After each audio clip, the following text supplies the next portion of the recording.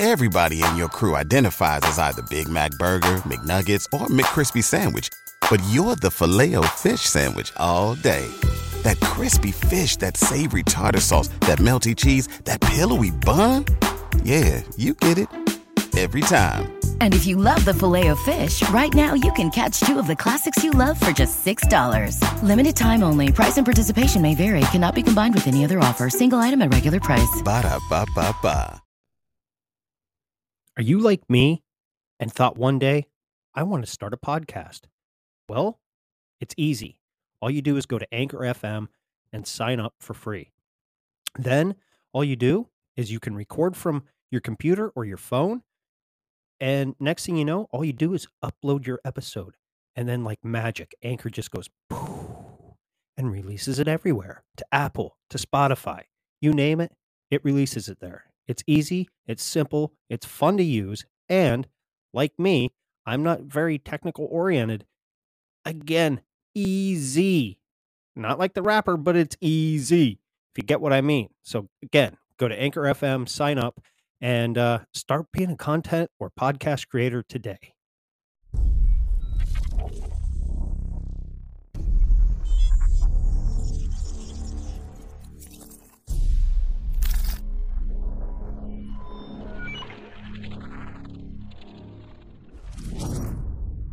Welcome back to another episode of My Third Eye. Tonight, I am honored to have my guest, the North American Indian Sasquatch investigator and host of Sasquatch Island, Thomas Sewid. Thomas grabs you right away as he jumps into his experience, knowledge, beliefs, perspectives about the other tribe. Sasquatch is known as, now, I might butcher this a little bit, Dzoonakwa, by his Kwakwakiwak tribe from northern Vancouver Island, Canada. And all of North American Indian tribes, they are one of the closest ties to Sasquatch. You'll smile and laugh as Thomas articulates with passion in his experience with Sasquatch. Having been a commercial grizzly bear hunting guide, commercial fisherman flying the entire British Columbia coast for a lifetime, and being the modern-day Indian bushman living in a world of Sasquatch few can compare. It was a blast listening to Thomas for almost 2 hours, and I know you will enjoy his unique perspective on Sasquatch. It goes so well. I could talk to Tom for hours and hours and hours, and we might do something special on the sidelines. We'll see what comes.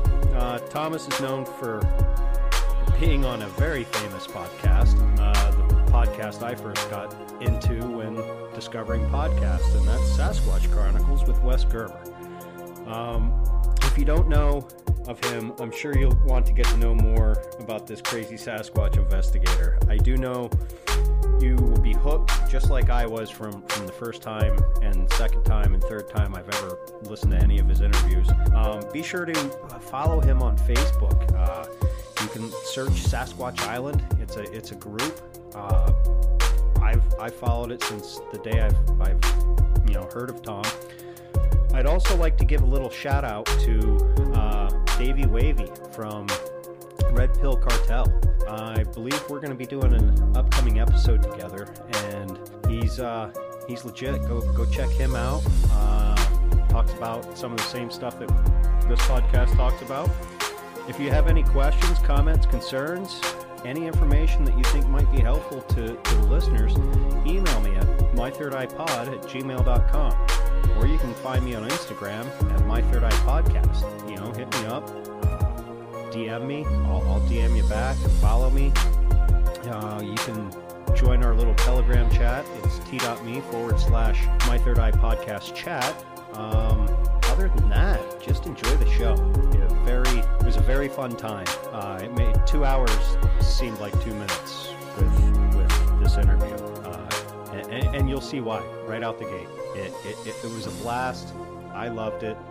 I hope you guys love it. I know you guys will love it. And other than that, just sit back, chill, and enjoy the show.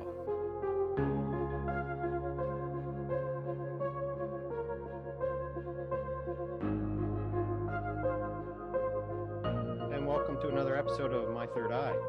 Tonight Tonight I have Tom Sewid on from Vancouver Island, and we're going to talk a little bit about First Nations experience with Sasquatch. Gaelic Hasla, greetings. My name's Tom Sewid. I'm a member of the Kwakwaka'wakw tribe from northern Vancouver Island, British Columbia. I'm also half Cree from the Central Plains of Canada, Saskatchewan. My mother's full-blooded Cree. But I was born and raised in Alert Bay, which is just off northeastern Vancouver Island, and it's a very famous island because of all of the totem poles that are found there. The burial ground is just filled with poles carved, which we call memorial poles.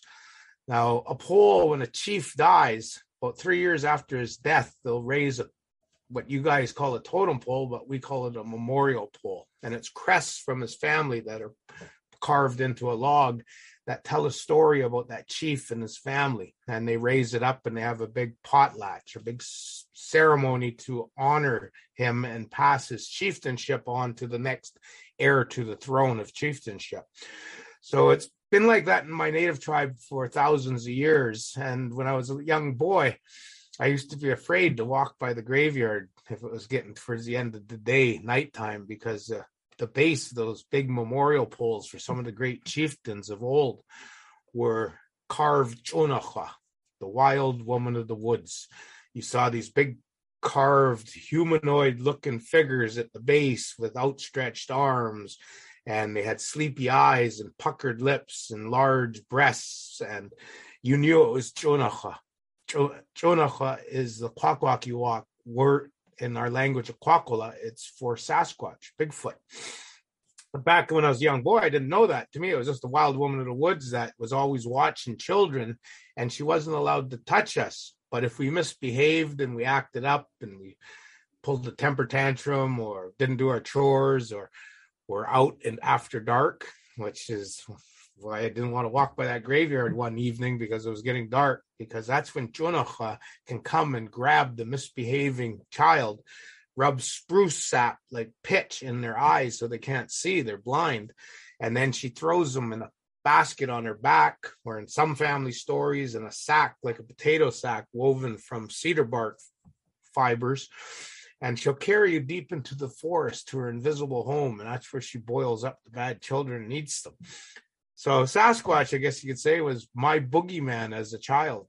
And when I had my children, I made sure I told them, you behave yourself. You look behind you, look over there, look over there. Dzoonakwa, the Sasquatch, is watching you, and she's going to come get you if you misbehave. So that's where I first learned about this wild woman of the woods. We have a male part too, and you don't see it very often because the male mask of the Dzoonakwa, the Sasquatch, is only seen in potlatch when it's put on the face of a man who has filled his obligations to be the next chieftain. So in other words, he's got the pole carved, he's held a potlatch, he's acquired money to purchase things, to give out his gifts. He's worked with his family to make those gifts, buy those gifts, and all the food everyone's going to eat, and all of the regalia, all the masks that need to be touched up or else made, the regalia, the outfits that go with the mask, learning the songs, learning the speeches he has to give. So when he's done all of his obligation to be the next chief, the helicum, the chief speaker, will put that male Sasquatch mask on his face and hold it and tell everyone in the big house, the ceremonial building that we have this celebration of potlatch, this man has done all of his obligations to be the next chieftain. Does anyone here contest him being the next clan territorial chief? And of course, no one contests because he's done his role, his obligations. And that's what they call, I think it's Dzoonakwa or something like that, the name, but it means that he's been touched by the Dzoonakwa. And now he can become the next chief. So the Kwakwaka'wakw people, our highest rank crest is the Dzoonakwa, the Sasquatch.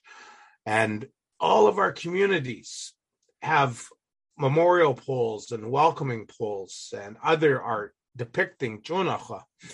And every family has a crest of the Dzoonakwa that they bring to life in dance and song during their celebrations of potlatch by their family chief. So of all of the North American Indian tribes that I've interacted with and read about, the Kwakwaka'wakw people have the greatest tie to the Sasquatches. They have that really close mesh. Other tribes, of course, have other stories and beliefs. My people, it's the highest ranked crest. It's the ogres of the forest, so to speak, the male and female Sasquatch, or we refer to them as the other tribe. And then you hear the stories that have been translated of old from the first explorers and biographers, I guess, people that record people's culture and heritage. They would translate it, and it would be seen that Sasquatch, to my tribe and others, was referred to as the cannibal of the woods, the cannibal of the forest, the cannibal of the mountains. And then, of course, we hear stories about and names of Sasquatch throughout North America, of the mountain devils and things like that. But all the tribes in North America refer to the Sasquatch as the other tribe. And then, of course, some that refer to them as cannibal. So if you look at that, you now know what a Sasquatch is. It's a human. A lot of people go, well, how can that be? And I'm like, well, look at your ancestors. You said that came off the Mayflower. Mm-hmm. You know, when they stepped foot in North America, they saw my ancestors with reddish skin, looked different. And the Mayflower and other ships would go to Africa, and they would find people that were black. They would go to Australia and find dark people with, you know, the Aborigines. And then you look at Asia with the Asian looking people. And then you look at the Nordic people with their fair skin and blue eyes, blonde hair. There's a diverse range of humans. There's even a human in South Africa, the Bush people, where apparently the females above their genitalia have a flap of skin. What it's for, the scientists can't say, but it's an evolutionary adaptation to a human form to fit in its environment, as do the Himalayan and the Andean people who have larger lung capacity because they live so high up. And then we have the Inuit and other people in the Arctic that have larger livers because they consume so much oil in the foods they eat, whale and seal and walrus. So there's the adaptations to evolution to make different type of humans. Well, that's what a Sasquatch is. And I firmly believe through my investigations, and a lot of my investigations since I was a kid, because I was known as Tommy 10,000 questions, because I was always asking why, when, where, how come? Well, I was on commercial fish boats from 10 years old and up, traveling the entire British Columbia coast. And then when I got out of school, I was a full-time commercial fisherman, sometimes 10 months of the year, traveling the entire coast. So if I was with other Indians or other fishermen from other regions of the coast, or I was going into these coastal communities that very few people ever get to see, I was always Tommy 10,000 questions. What do you know about Sasquatch? And I would hear the stories from different tribes and everything. And when I was young, I went to the movies and I watched Leonard Nimoy's movie where he narrated about Sasquatches and the Loch Ness Monster. Well, I walked out of that movie theater going, wow, I gotta go to the library and get Sasquatch books. And of course, I was introduced to John Green and Renee DeHinden and Peter Byrne and Roger Patterson and Bob Gimlin and Grover Krantz. And I was really intrigued by these other tribe members out there. And because my legends speak of it, Dzoonakwa, and all the potlatches I went to and still go to, and you see that regalia of a Sasquatch being brought to life in dance and song and the carvings. I became really intrigued by Sasquatch. And then now I remember back in 1991, I had a pretty famous sighting because it made it into Dr. John Bindernagel's book. I love Dr. John Bitternagel. It's a shame that he has passed away. Yeah. Well, me and him became good friends in 1991, and that was my teacher up until his death, and my good buddy, dear friend. And him and I first got together. We both agreed, I guess you could say, agreed that Sasquatch was possibly on the evolutionary tree of bipedal creatures as another branch, which was possibly the branch of Gigantopithecus blackie, the large gorilla that they know was walking around, well, still is in the Himalayas in Asia. But that's what we believe Sasquatch was. But it wasn't until I started after 1991 era was the time when I finished school in 1984, commercial fished. And then I went into the bush and started working in the tourism industry when I wasn't fishing, and building logging roads and just hanging out in bush. I love bush. And that's when I started to have encounters. Nothing serious until 1991 when I saw two of them in the spotlight off my commercial fish boat on a beach at night. When I lit them up, there was a big male and a big female. Made it in the Dr. John Bindernagel's book with that sighting. And then I really became intrigued by them. But then later on, because I became a hunting guide specializing in grizzly bear hunts and black bears, I was going into regions of British Columbia that, very few people go, especially during hunting season. No one's out there, and, things would happen, and that was unexplainable. A branch bouncing, something thrown at you, a dead tree falling down when there's no wind. But it happened 3 times in the same area and within a 5-day period, and we'd smelled something real bad as well.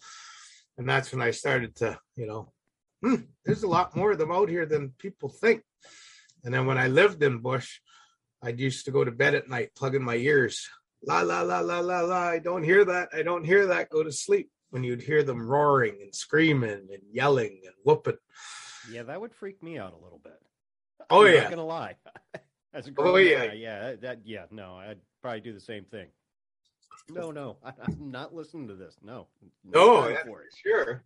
And then you see the rock carvings and called petroglyphs and the pictographs, which are the paintings, and you see your ancestors hundreds, thousands of years ago were depicting these big hairy buggers out there in the bush. So, well, there's it was really talk here in, is it Arizona region where they actually went to war with the red-headed giants, like they that was peace. Arizona. Yeah, Lovelock Cave area. Yep. And one day they just decided, hey, we had enough, and they went to war and apparently killed them and took them out. But I mean, it's a shame, but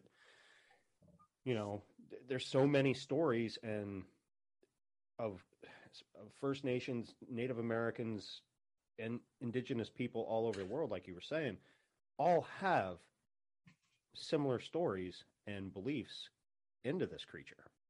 Oh, yeah. Yeah, no, I got some books upstairs here, and, they're out of print in the 1920s, and they're First Nations accounts and legends of Sasquatch throughout the entire British Columbia coast, actually from Washington right on up to Alaska. Some of the books I have that are out of print. Man, it's something when you read those, how tied in they were to the Sasquatch. That's amazing, because, I mean, and back then, the only way to spread information was either, write a book, put it in maybe a local newspaper. It might gain some traction, but mainly it was word of mouth. And, you'd have explorers coming out, searching new land. And I think even, was it Theodore Roosevelt? He had an encounter. Talked about seeing him when he was exploring Lewis and Clark, mm-hmm. Leif Erikson when he came here from Norway. Yeah. Viking. Now, do you think, is it Meriwether Lewis that died on that trip, or was it Clark? Afterwards. Lewis, I think it was. Yes. Do you think he was killed by Sasquatch? Because there's no real... They in the conspiracy realm, there's a lot out there that, people, they found something that they weren't supposed to, they came across something that they weren't supposed to, or maybe they came across a family of Sasquatch that just said, no, you ain't going, and you ain't, no, you're done. Oh, I don't know. I not too up on the history of Lewis and Clark, how they died. I do know, I've read the book Sacagawea. That's about as much as I went into Lewis and Clark. But yeah, I spent a good part of my lifetime in bush. I had a cousin / friend, and he had fetal alcohol syndrome, Indian guy. And he used to like going for walkabouts. But he liked going up above the tree line in the alpines. So usually if we did that during early summer through to early fall, that window of opportunity when the snows aren't up there and it's not too cold. But we'd go up there for weeks sometimes, just walking about, going down one mountain, cross a river, up another mountain, punch through the tree line and in the alpines of a different area. And we had a lot of encounters up there where, we knew they were there. I always packed a 12 gauge or a 30-30. He would pack a rifle as well. We had a big knife on our side. Each of us had a small axe. So, Sasquatches aren't stupid. They're not like a mouthy little Chihuahua type human that goes into a commercial fisherman Indian bar and starts lipping out, calling us down. Next thing you know, he's pounded into a pulp. Right. Sasquatches aren't stupid like us humans. They have well-developed frontal lobes, more so than most humans. So they evaluate, because that's nature's code. Grizzly bears don't just attack one another. They'll posture and do their antics to bluff each other, hopefully, so that they don't have to go to blows. Sasquatch, I find the same way, and that's why they're referred to by some of the native tribes here in the Pacific Northwest as the Watcher, because the Sasquatch will pull a branch down and look at you, and they'll evaluate you. And if they notice you're what I call a bush dancer, means you're comfortable in the forest. You're not looking where each step. You're looking around, up, behind you, sideways. You're moving like the breeze through the bushes and the branches and the trees and the grasses and shrubs and over the rocks and around them. And when it evaluates you as a bush dancer, they know it's not in their best interest to come interfere with you. And also, you're at home in their environment, which is your environment, the bush world. And that's why when you talk to someone who's adamantly against Sasquatch existing, because I'm a logger, I'm a trapper, I'm a prospector, I'm a mushroom picker, I'm a forest surveyor, I'm always in the bush, and I've never seen a Sasquatch. You ask them, you ever notice that branch bouncing? And you turn and look, and there's the branch bouncing. There's no bird. There's no bear cub, cougar cub. There's no raccoon, no big fat squirrel. You ever notice that? Yeah. But Sasquatch brought the branch down and was looking at you. Realized that you are comfortable in the bush. You're a bush dancer. So it pulled the branch down even further and let it go. And as the branch popped up and bounced, it turned and walked away. And what it's telling you with the bouncing branch is, I'm here too. I saw you. I'm going to let you go about your business. I'm going to go about mine.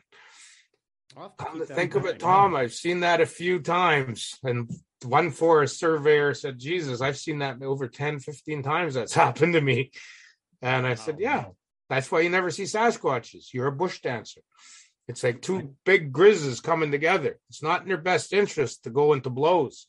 They get injured, they die, possibly. And that's the same with the Sasquatch. They're evaluating you. That makes sense, because I do go out, I forage for mushrooms, I practice archery hunting, not as much as I used to, but I'm not an expert, but I'm a very good tracker for the creatures in my area, squirrel, fox, turkey, white-tailed deer, and so on. So I'm looking usually at the ground and, straight in front of me, looking around. I'll have to keep an eye out for that, because I may have saw that before, but just disregarded it. Just okay, whatever. A bird just took off. Not thinking more in depth on that could have been a watcher watching me. Oh yeah, and then you got to factor in what's it doing, showing you respect, and that's why I'm zero kill. I will never hunt the Sasquatch. No. And if I go out and investigate, that's not hunting them with a rifle. I'll never do that. But you always show them respect. They throw rocks at you, don't throw a rock back. They shake a tree, don't shake a tree. And by all means, don't do like BFRO. You know what BFRO stands for, right? Bang Forest Research Organization. They're always tree knocking. Yeah. Don't tree knock, because when a Sasquatch knocks on a tree, he's telling you, stop, turn around, human. I don't want you up here. I'm here right now. So we're taught as Native people to turn 180 and get out of there. Okay. So we don't push that boundary. You push that boundary, you're disrespecting Sasquatch. You might be in one of Pallades' new books there, Missing 411, volume 19 or something. So you got to be careful with that and respect. So Sasquatches want respect. You have to give them respect back. And don't ever think of hunting them. It's so wrong. It's murder. You're killing another human anyway. Right. And, a lot of people throw in that, but we need conclusive proof for the existence of Sasquatch. We need a body. No, we don't.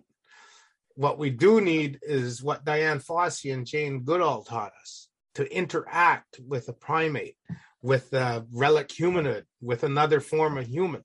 We need to get that interaction like every tribe has had in history. They're even still trying to interact with some of the tribes in the Amazon rainforest. And India has made it that you can't go to this island cluster in the Indian Ocean in their territory because there's a wild tribe there. They don't want any interaction. And why would you? Why would you want to spread COVID and smallpox and tuberculosis to this tribe that's living on an island? Sasquatch, on the other hand, we're already getting close to them. They're getting close to us. So the next step is to get that human Sasquatch interaction. Someone might be on there going, oh, but I read about so-and-so. I heard a podcast about this family in Kentucky interacting with Sasquatch for generations. Bullshit. So where's the video? Where's the picture? Where's their big hair samples when you brush their arm or their hair?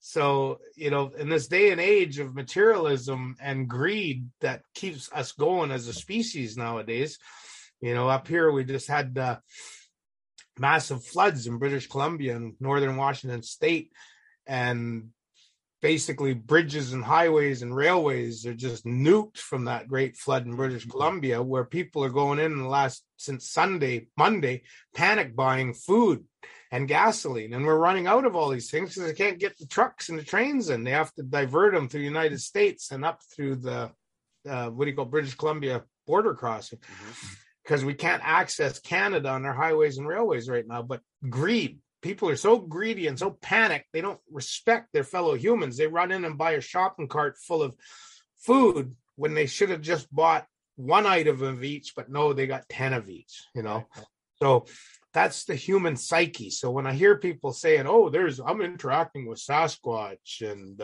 things like that, I just say, oh, you're so full of bunk, your eyes are brown. Come on now. Anyone in this day and age will take a video with a cell phone and capitalize on it and be driving the F350 brand new 3.5-inch lift kit with chrome triple roll bar and bumpers, right? The top of the line stereo system. Like, don't give it a break. Humans are, they're just too greedy. So if there's an interaction, there'll be video in it. And that's what we need, to sit there and have an interaction. And we're trying that with one of my investigating teams out of Omaha Indian Reservation, my Omaha tribe member friend and fellow Sasquatch Island investigator. He's trying to get that interaction so he can take that cell phone and videotape their teeth as they're eating when he gives them food, or if he can look at their palms and see like me, I got these age spots starting to come now because I'm 56 and maybe my liver's going because I drink too much beer and wine. But regardless, you're going to have something on your skin that you can videotape, or your dentures, or the movement of your eyes with the pupil dilating and so forth, that those specialists with capital D, small r period before their name and their area of expertise can say, you see the way the fingernails look, it's showing they have iron deficiency. See how they have black blotches on their hands? That looks like an older one because of the white hair and the pupils and so forth. So that's what we need to get conclusive proof of a Sasquatch, is that video interaction. And not only that, how many more witnesses? I mean, Sasquatch Chronicles is 800 and some episodes now. I mean, that's 800 people just alone on his podcast of people. And that's just the public podcast that he releases, that have come forward to tell their encounter with nothing but being ridiculed or made fun of to gain. They're not gaining, fame or fortune out of telling their story. Yet people want to say, oh, they're full of shit and this and that. Well, what makes you think they are full of shit when they're telling you in detail exactly what they saw? And then you have other people, like you were just saying, wanting to integrate into a family of them and try and record, like, features of their body. Like you said earlier, you don't need to kill one. We already have a study, not professionally going, but going in a sense where it needs to go. Yeah, it's then we got the government suppression. You look at Argentina, they have that giant human skeleton in their museum now. Yet you don't see that on mainstream news. No. You see a little bit out of social media. We know the Smithsonian Institution had giant skeleton remains. The one black and white photograph that's from, I guess, late 1800s from the Smithsonian Institution is this giant partially mummified human form in a crate standing up by these two gentlemen from the museum.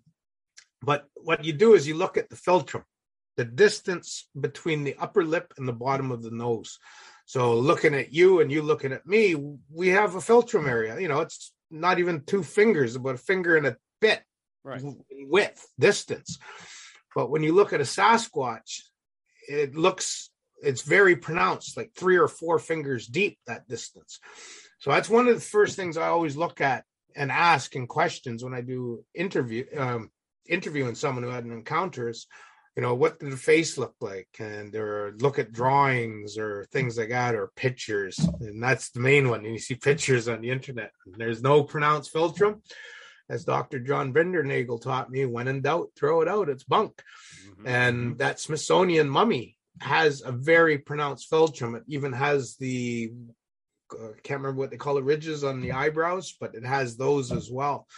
So to me, that was a mummified Sasquatch, possibly. Now, the Lovelock Cave Indians, the stories are they were giant, red-haired, hairy people.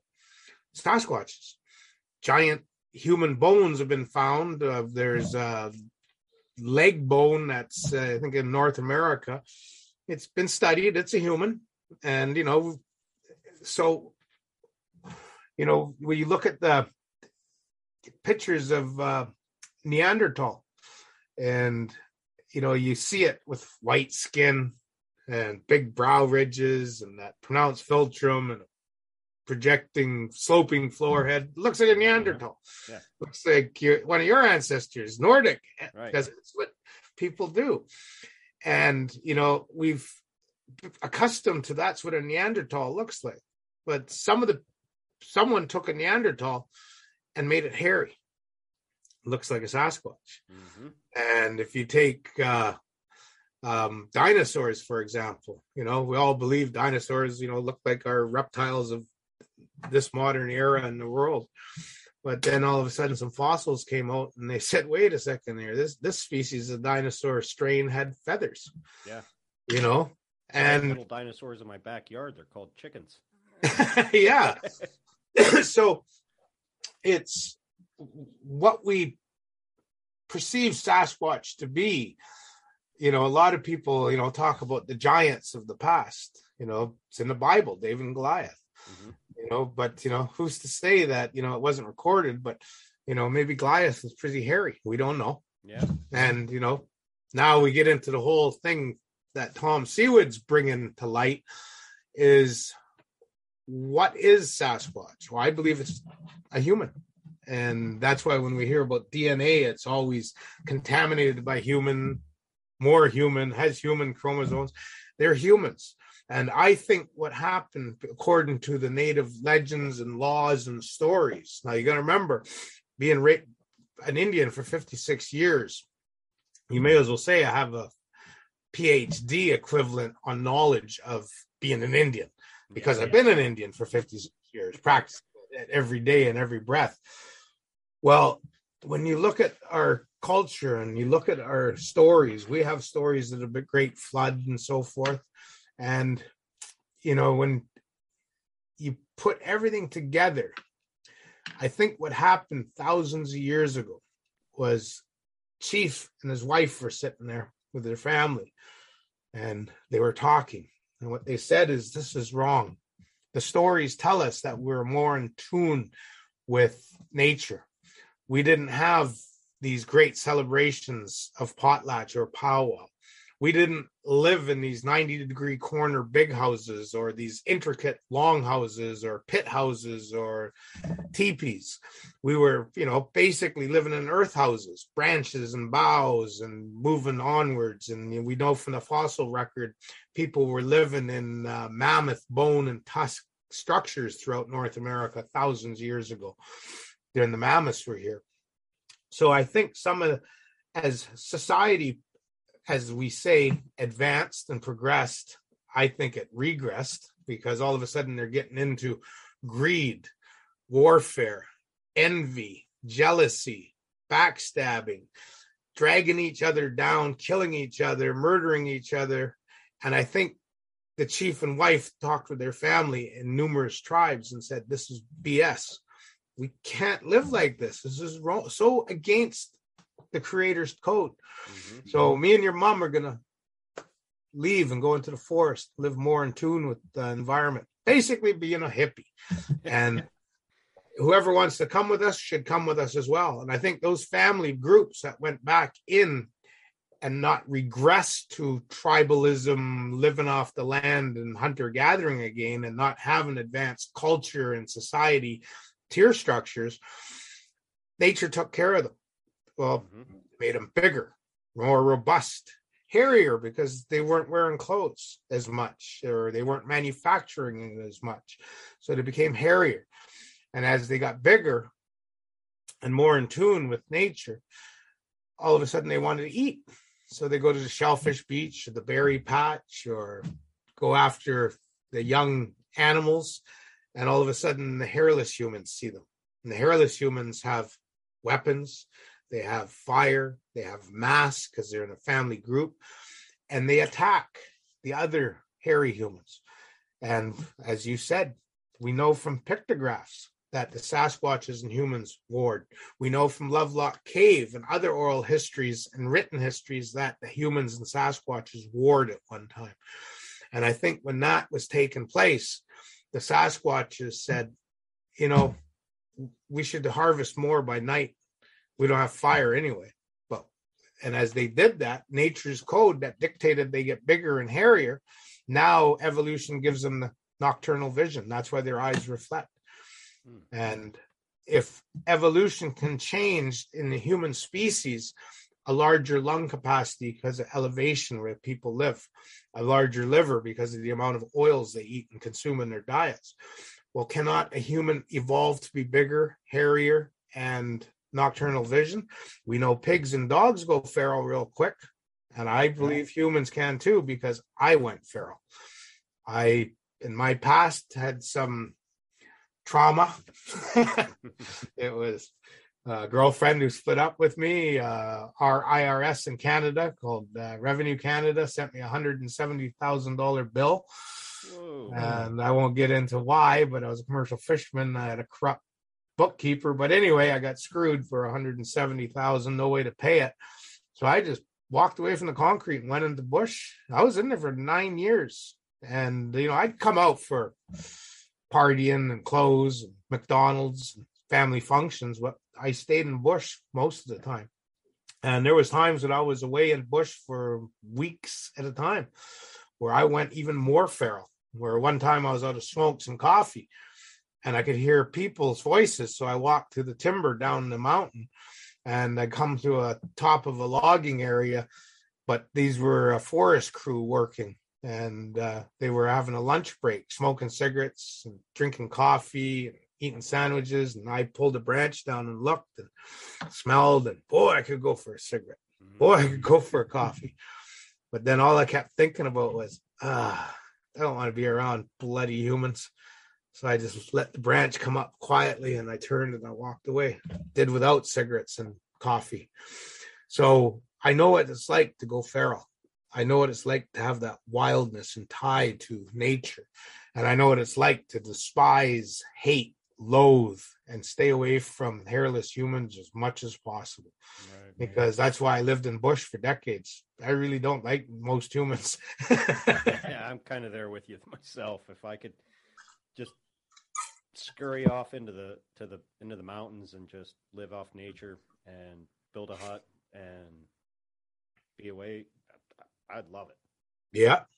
But, it brings into a lot of guys get me on their podcast because I have different perspectives on Sasquatch, as the listeners are finding out right now. Mm-hmm. And you, for example, the Omaha Indian tribe, Lucas White is my investigator down there for Sasquatch Island. Now, Sasquatch Island is my Facebook group, my website.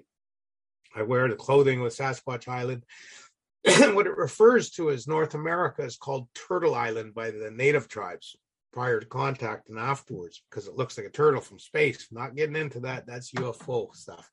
But anyway, North America is called Turtle Island. I call it Sasquatch Island because everyone, native and non-native, that are on North America, or even some people who've come to visit it from time to time, run into these big hair-covered Sasquatches. Mm-hmm. That's why I call it Sasquatch Island. And Lucas is one of my investigators. I went there a few times to Omaha, and I saw 2 Sasquatches in a Fleur Scout 2 at night at about 100 yards, a big male and a pregnant female with a very pronounced pregnant belly. And they had a hang lip, like what you see a Neanderthal or a Cro-Magnon. And they had a real big brow ridge, and they're just loping along, and they kind of look inbred. Okay. And when you go to Google Earth now and you blow up the Omaha Indian Reservation, you're going to see that there's a lot of hardwood forest in the south half of Omaha Indian Reservation. But surrounding it outside of the Indian Reserve is nothing but farm fields. The first farmers that got there cleared out all the hardwood forest. And still, it's the breadbasket of the U.S. area. And because of that, the Sasquatches in the Omaha Indian Reserve are in an enclave, like in a central park, so to speak. And there's inbreeding going on, I think. And that's why, of the Sasquatches I've seen, and I've seen them over a dozen times here up in the Vancouver Island area. And I've been close. I've been, 8 feet away from one. And I know what they look like in my region. But the ones that I saw in Omaha really had that deliverance type inbred look.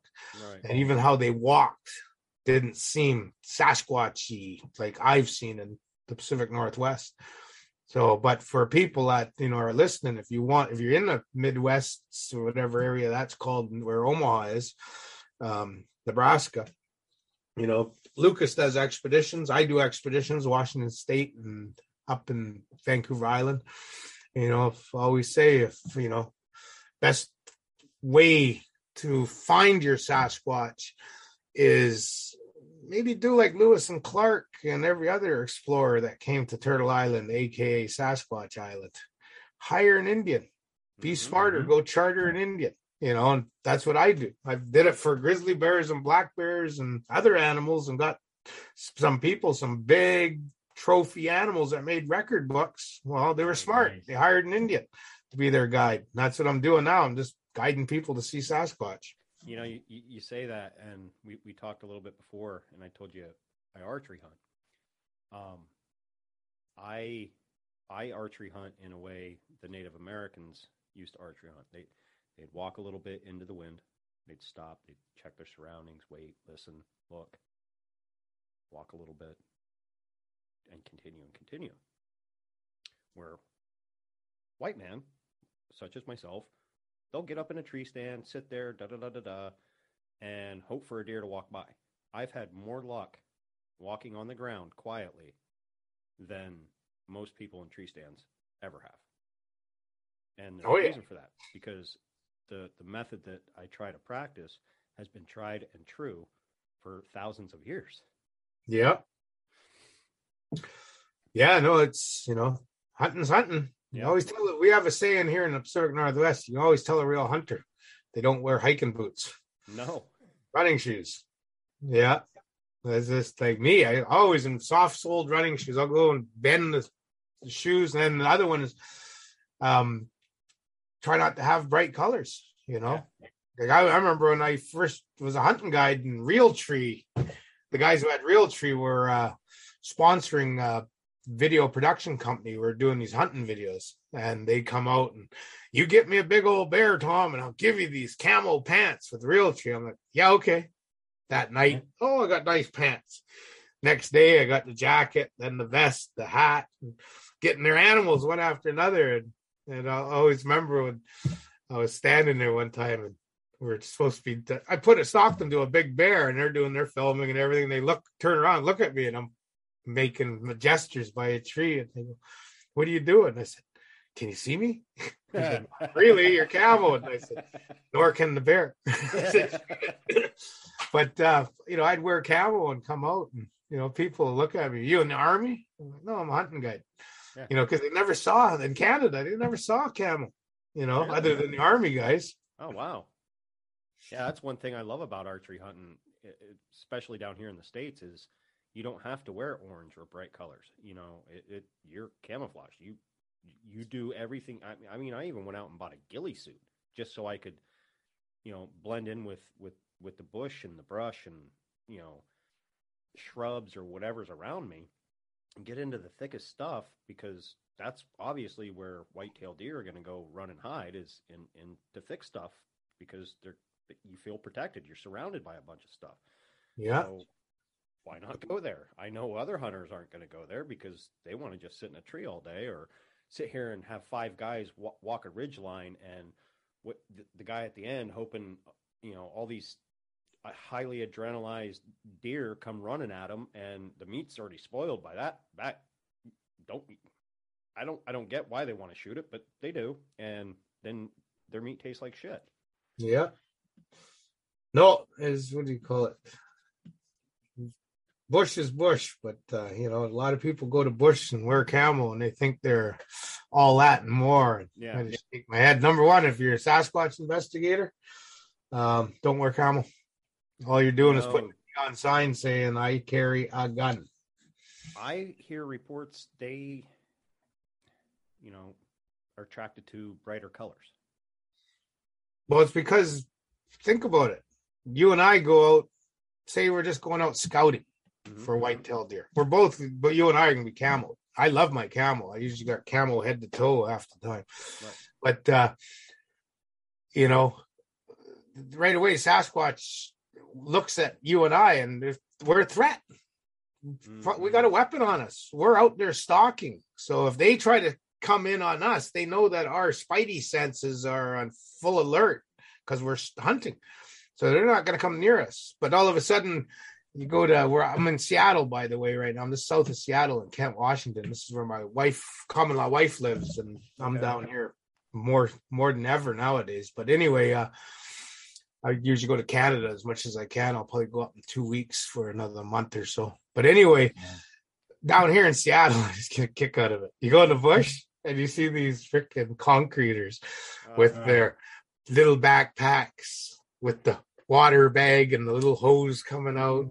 And they all got their REI or their mountain equipment co-op or bright colors. Oh, they look so beautiful and in fashion. But man, they look like I just walked in a candy shop. It's so bright and all the different colors. And you're watching them trip and stumble and talking loud and the whole 9 yards and not looking around at their surroundings. Those are the ones that get mauled by animals because they're not looking around at their surroundings. They're a bunch of dumb concreters in bright colors. And Sasquatch seems intrigued by them because, yeah, he's curious, but he also knows that there's not a perceived threat from the concreters and their bright colored REI and mountain equipment co-op and North Face and so forth. Right. Yeah. Yeah, it's funny. I think it was about 2 summers ago. There's a place where my wife and I take the dogs to go hiking in the woods. And we were going down a trail, and it's state forest up there. So the trails are fairly maintained. And we're walking down, having a good old time, just not loud or nothing, just enjoying being in nature, like recharging our soul.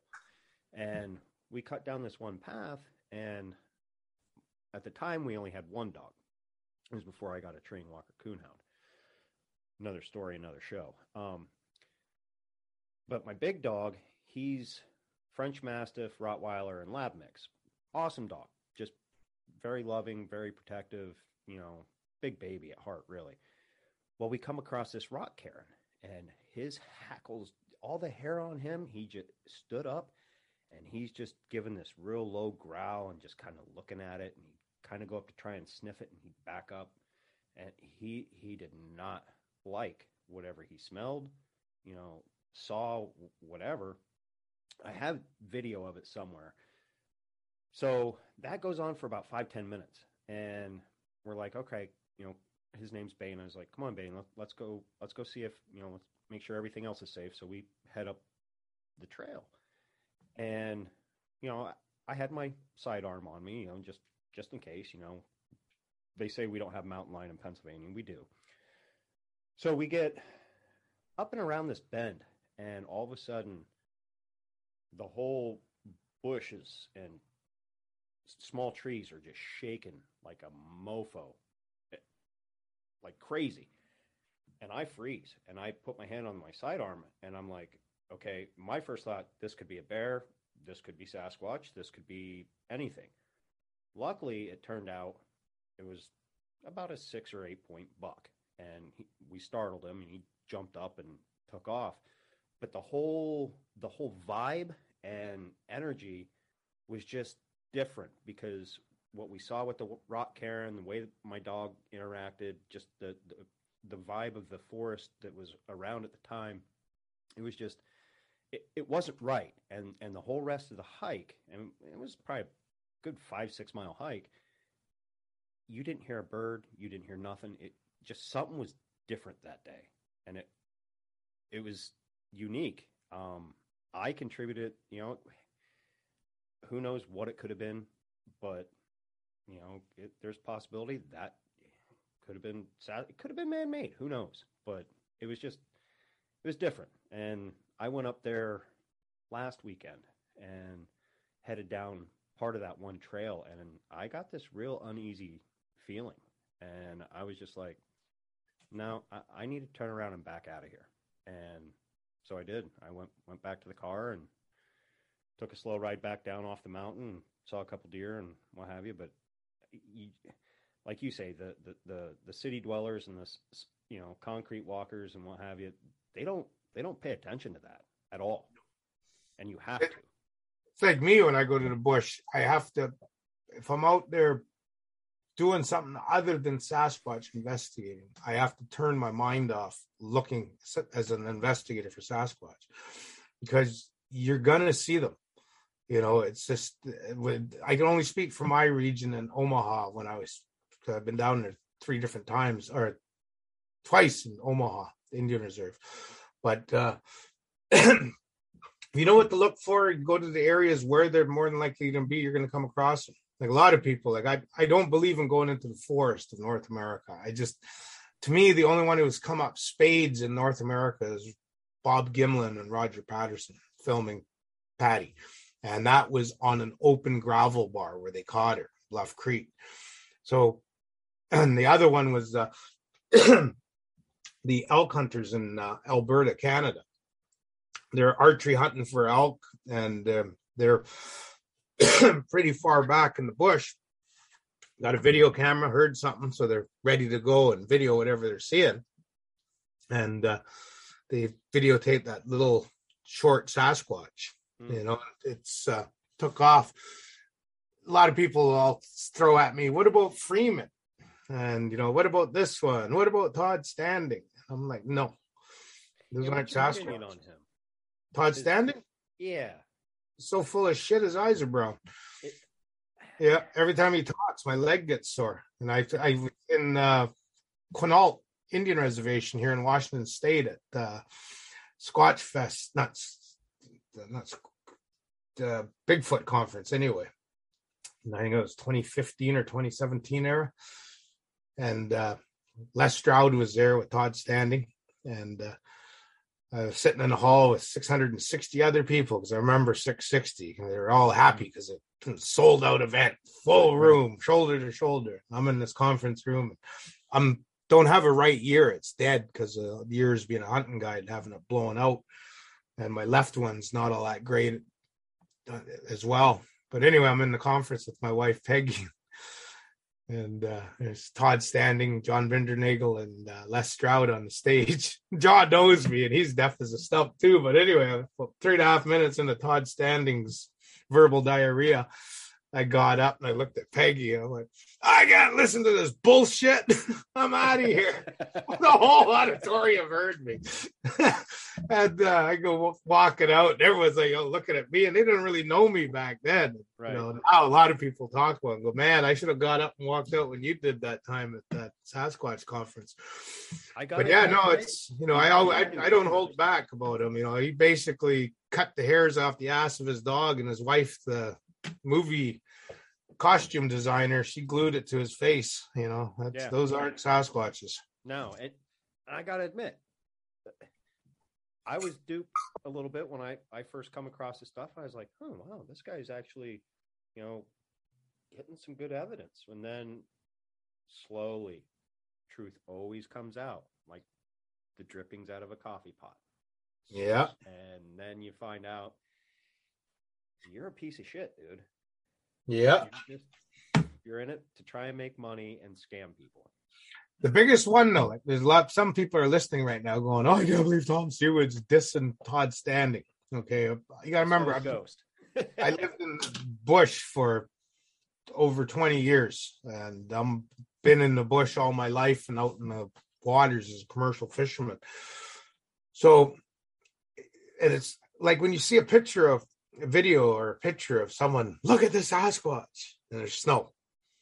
And then I always say, where's the track follow-up? After you were shit scared, it took you a day, but you went back the next day and you looked and, oh, look at this is where we saw it. Look at the size of the footprints. Oh, there's actually 2 of them. Well, I'll believe that one. No one's done that yet. You know, even the Russian Yeti running through the bush, you know, snow, no tracks. And the list goes on. Right. Well, Todd Standing's in his movie, because I felt like gagging watching it, but I had to watch it because, you know, you got to walk an hour and a half in someone else's moccasins to understand them a little more. And there he is right in the beginning of the show, and he's like, it's right there. He said, it's just over there looking at me. And next thing you know, he's waving around hand flare. Oh, go on, get out of here. Ah. Yeah. And he's like, it was standing right there, not 40 feet from me. Well, he was camped there. So where the hell was he the next morning when he woke up? Didn't he walk 40 feet over and go, look, this is where it was standing. This is actually how close it got to me. And this is where it came from. Here's the track follow-up. Come on now. You're out there filming a Sasquatch show to make money, and you don't give us a track follow-up when that Sasquatch was 40 feet away from you the night before? You're so full of shit. Your eyes are brown, Todd. Yep, exactly. Yeah. And it's people like him that give people that actually do believe and know that they do exist and want to talk about it a bad reputation. Well, look at you. You just mentioned a few minutes ago about you're such a good hunter that you bought a ghillie suit. Mm-hmm. I bought one 6 years ago, but because of goddamn Todd Standing, I won't wear it. He made us look silly in ghillie suits when he was running around like G.I. Joe. The purpose of a ghillie suit is not to run around.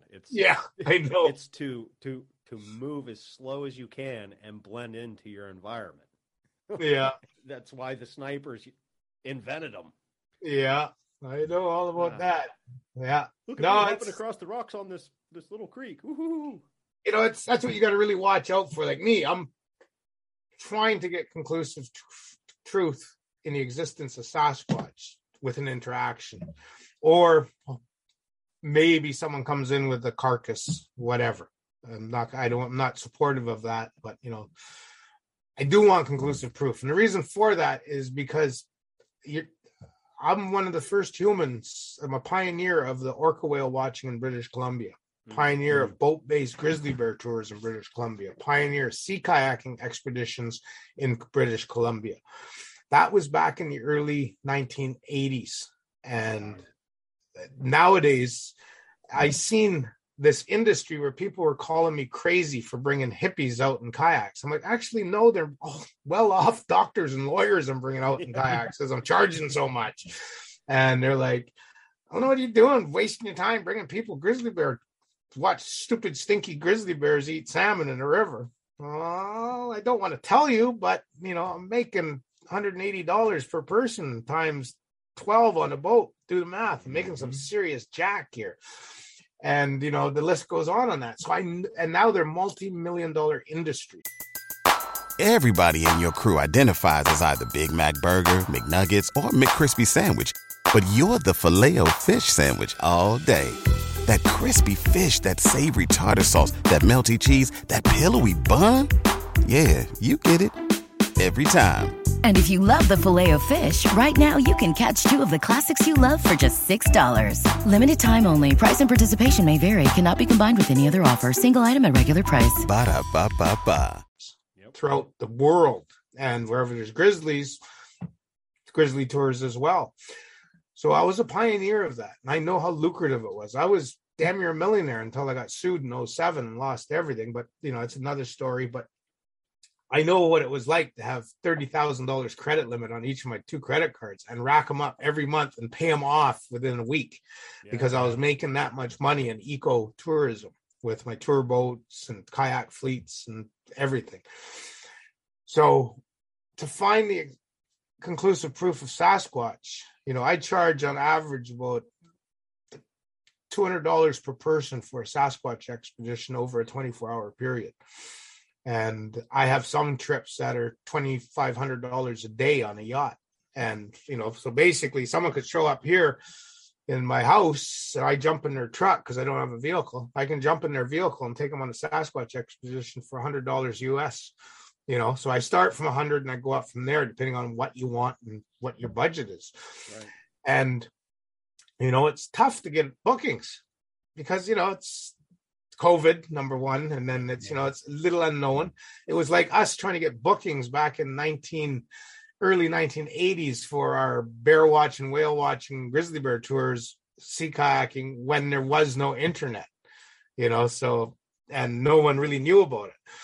But mark my words, once the conclusive proof of the existence of Sasquatch comes through, Peggy and I have a fleet of kayaks. We also do glamping, high-end camping, and we have access to numerous boats for charter for Sasquatch investigations. And we're going to be booked up solid.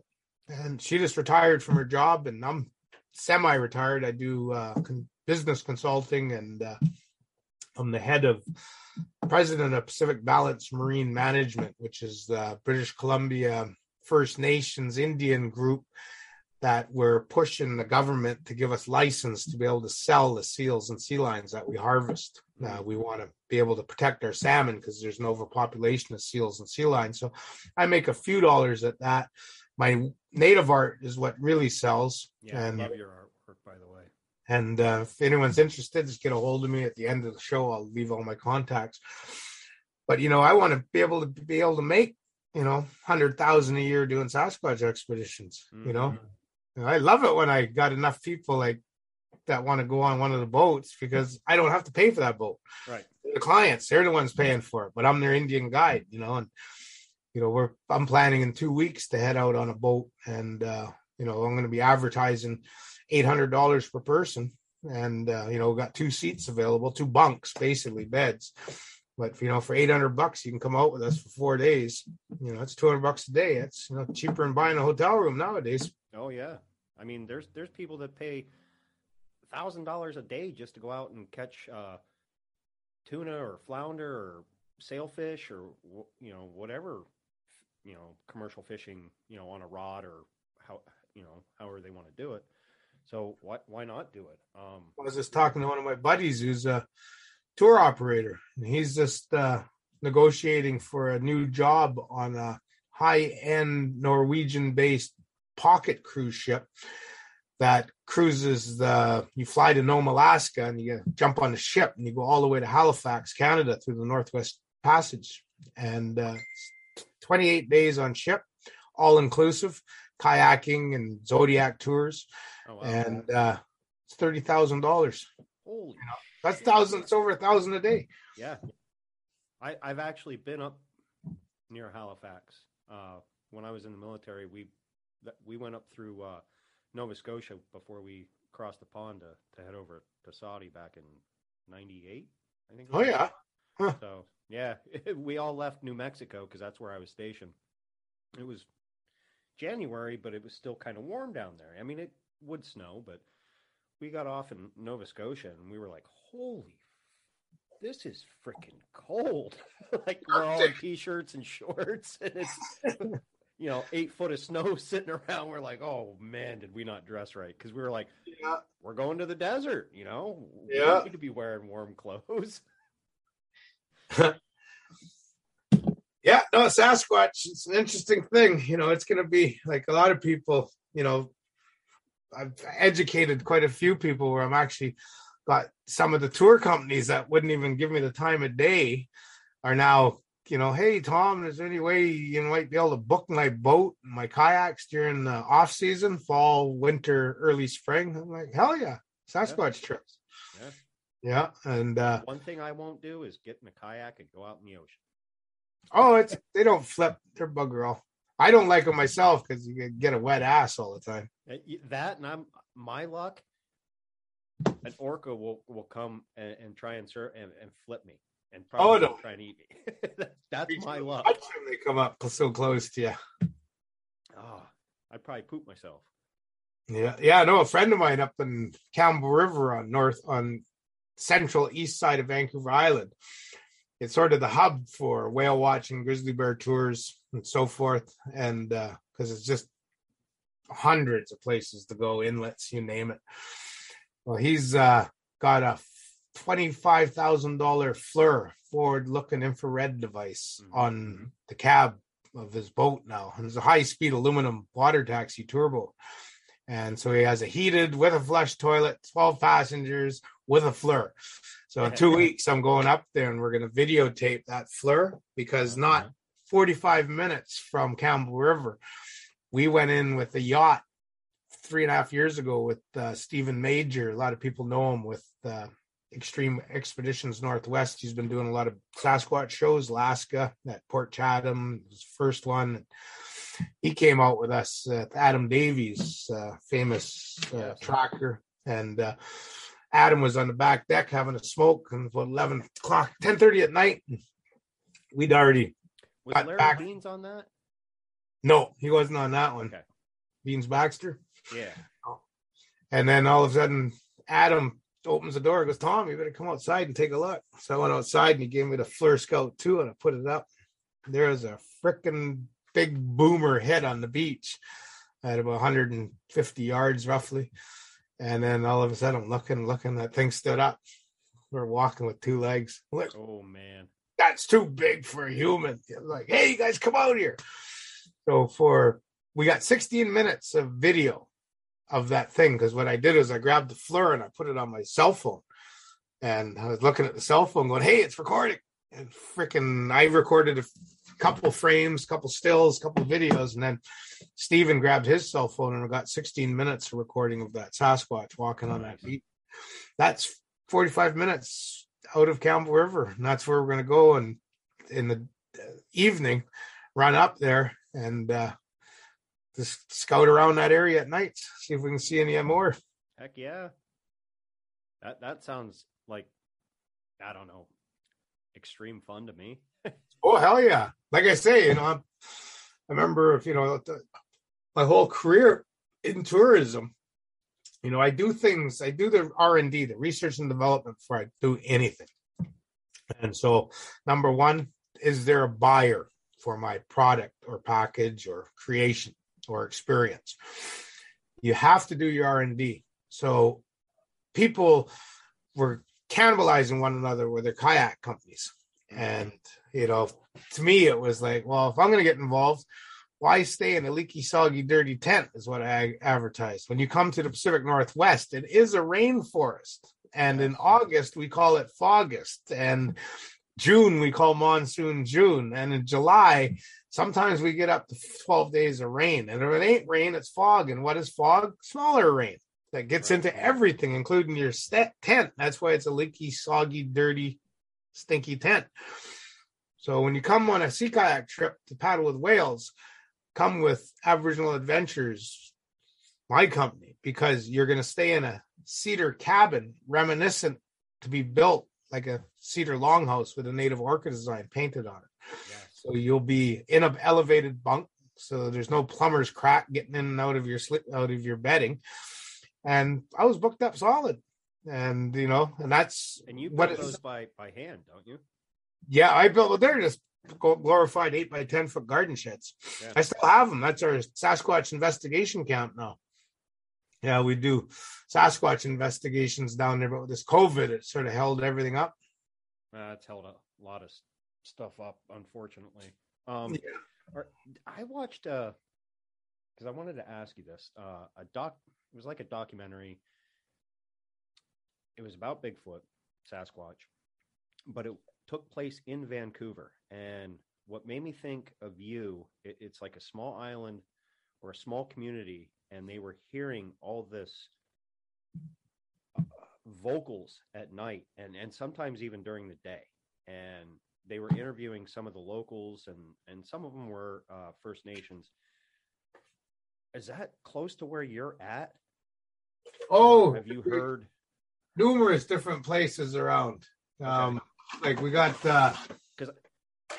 so many Indian communities have a lot of vocalizations on, especially Vancouver Island. I think that's where it took place, was Vancouver Island, and that's what stuck out in my mind.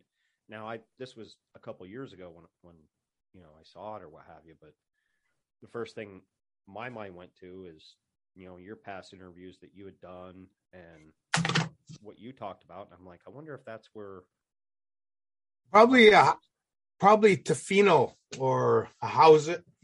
That's on the west coast, Vancouver Island, 2 different communities. They had a lot of vocalizations.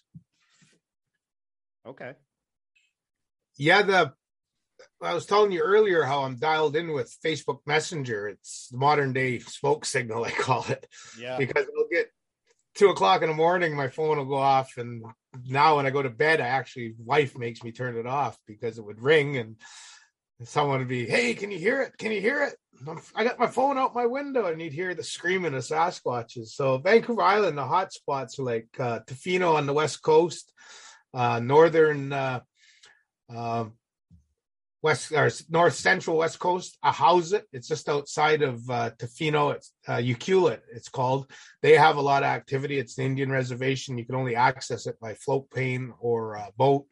And then further up north, where Les Stroud went, Clem 2, they have a lot of activity there. And I'm probably going to be going to Clem 2 here in the near future. I'm working with the native tribe to help them get their seal and sea lion harvesting going at a commercial level.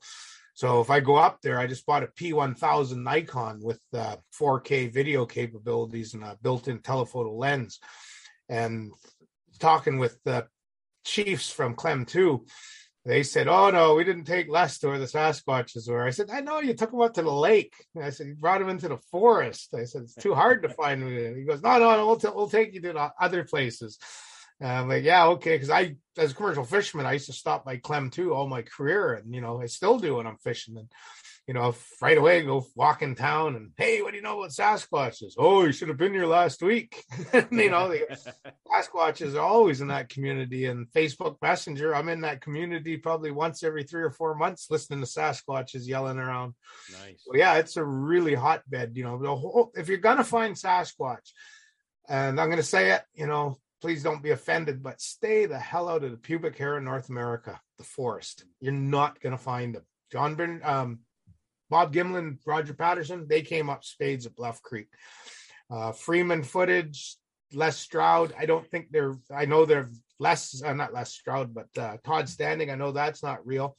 The Freeman footage, I don't believe to be real because the hair is too synthetic looking.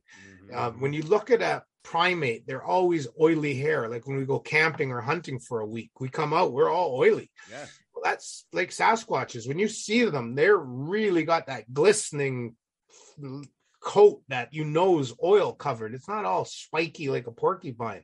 No. And unlike synthetic, which is spiky like a porcupine. And Freeman footage is too spiky for me to be classed as a real Sasquatch. Now you look at the Independence Day female with its baby. Well, look at the greasy looking black hair. That's no costume. That's a Sasquatch. I mean, and Patty. You take a grizzly or any wild animal, they're going to have an oily texture to their fur. Oh, yeah. Or hair, whatever the case may be. And like you said, and even my amateur eyes looks at some of these quote unquote videos. I'm like, really? You're going to try and pass this off as real? Yeah. How stupid do you take me for? Oh, yeah. Well, it's, a lot of people have inferiority complexes. They used to get their heads washed in the urinal at high school by the big bullies like me, and, they're trying to be bigger than what they are. And they know they're just a little small penis individual who has no recognition. And that's why they're hoaxing and faking, and that's what you really have to be wary of with the whole Sasquatch equation. Yeah. And there is a lot of imposters out there, unfortunately. Too many. Yeah. And it goes with any cryptid or alien or whatever genre you want to go in. You're going to have people out there that just want to fake it to make it. Yeah. Yeah. It's sad. Just be original. You're going to get more trusted followers and more trusted information out there if you're just truthful and show, even if it's just a little bit, just show what little you have, and eventually, like the coffee pot theory, it trickles and it gains traction. Yeah. See, out here we're lucky because we have Pacific Northwest, shellfish beaches. That's the highest concentration of protein in its natural state is in the Pacific Northwest in high tidal flow areas at low tide. You're going to have shellfish and barnacles, mussels, clams, cockles, another type of clam, gooey ducks, sea worms, ghost shrimp, oysters. Roll a rock over, there's baby crabs and eels and little bullhead fish and seaweed, and then you get the wash-in dead seals and birds and you name it. So there's so much protein on the beaches, and that's where they are. Like right now, it's prime time. It's November. It's Sasquatches. We just had this big flood out here, huge. I think they called it a meteorological river or something. It was just massive what went through and wiped out all our highways in British Columbia, bridges and railway bridges. But then Vancouver, the lower mainland, looks like one big lake, houses, thousands of houses under, 5 feet of water, thousands of cattle and sheep and birds have died because of the farms being flooded. So when that happened, the rivers blew out. They went to flood conditions. The salmon that were remaining spawning, well, the Sasquatch can't get at them. Bears couldn't get at them. That's why bears den up mid-November. November 11th, Memorial Day, Veterans Day, Armistice, Remembrance Day in Canada. When I was a bear hunting guide, I knew that when Remembrance Day, November 11th was coming. After that, it was just deer hunting. You're not going to find any bears. They den up. But just after November 10th, that's when the first big monsoon comes, Pacific storm, blows the rivers out. Salmon are still spawning, but they're too deep, too much tide, too much current. So the Sasquatches migrate to shellfish beaches. But I've also found, because of modern human-produced protein, we have them migrating or hanging out in the areas with cornfields. There's still corn on the ground and on stalk. There's apples still in apple trees. I was just at a friend's house last week, and the neighbor across the street, I was surprised to see there's still well over 100 big, lush red apples in his tree. So that's what they're going for. So when I moved down here about 5 years ago to spend more time in Kent, Washington than Vancouver Island out in the bush, living with Peggy, wanted to investigate. So I started doing the research and development for investigations. started reaching out, going to the fringe of the urban environment, talking to the store owners and restaurants and bars, talking to the locals, finding out where the activity was. And then it progressed that I found that now I have more time investigating what I call urbanized Sasquatches. These are the ones that have learned that 12 months of the year, humans produce protein. We have at the fringe of our urban environments, we have farms and hobby ranches. So we have seeds and carrots and things that are fed to the animals. We have compost, we have greenhouses, we have feed sheds for the ducks and the animals, and we have dog dishes left outside. So I go up to this one area called Enumclaw Buckley in east of me in Kent, Washington, and we park in a parking lot of Pyramid Mountain hiking trail. And you're looking at the houses and you see the porch lights go off, the downstairs lights go off, the bedroom lights go off, TVs are off. Then you start hearing the chattering and the noises as the Sasquatches are moving from the forest where they're sleeping all day. And what I call the humans of the night, Sasquatch, are now coming into the place where they can get that human produced foods. And it's so funny because whenever we go there, and you always see the cows at this one place, instead of being at the under the branches of the overhanging trees at the back of the field at the base of Pyramid Mountain, they're all at the road along the fence. You know, even the cows are scared of Sasquatch there. And you know, it's really we're getting some payoff. Like we had good FLIR image we captured of a Sasquatch walking down the riverbank. You know, it's 1:00 at night.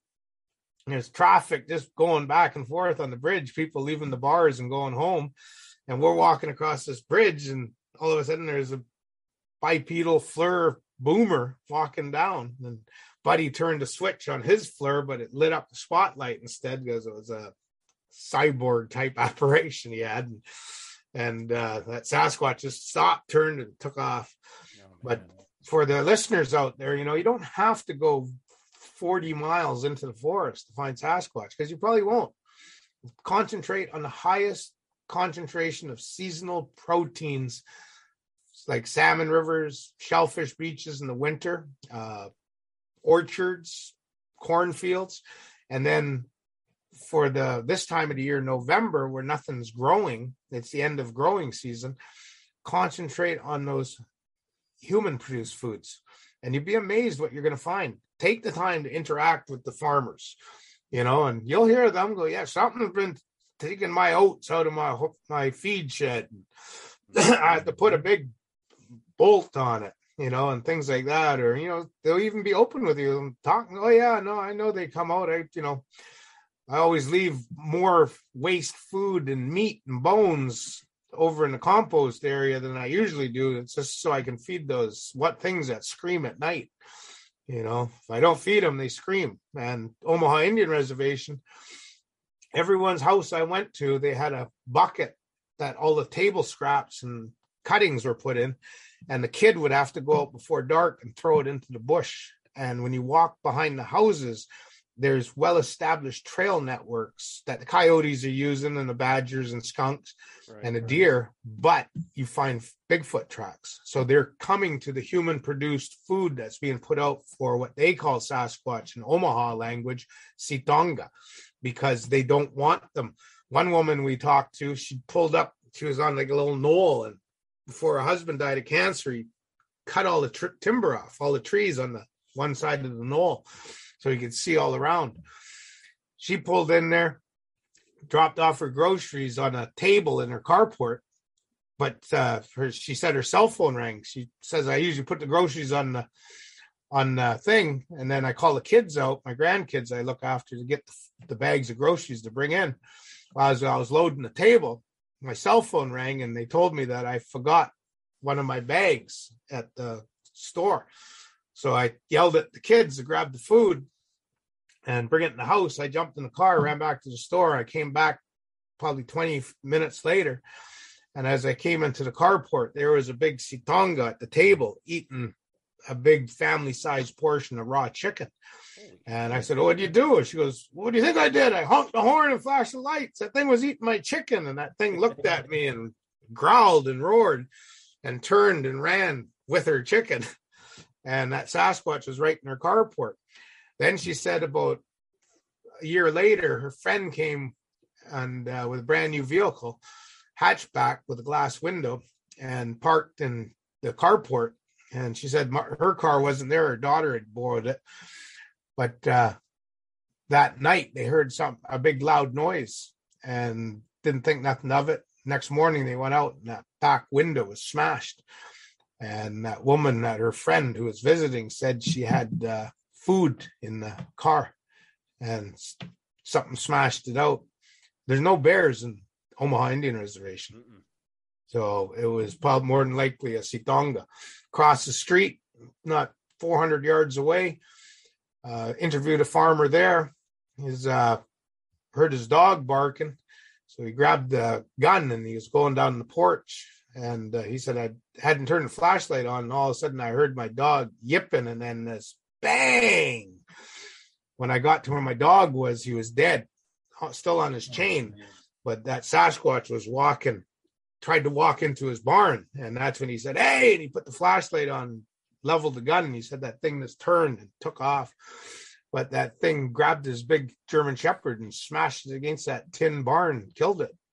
So do you think they associate bright light with weapons? Bright light? Like shining a flashlight on it, do you think they associate that with like danger? Like they might be a boomstick's going to go off. Second Amendment, right to bear arms. Yeah. I think they equate American has a gun. Light or no light. Yeah.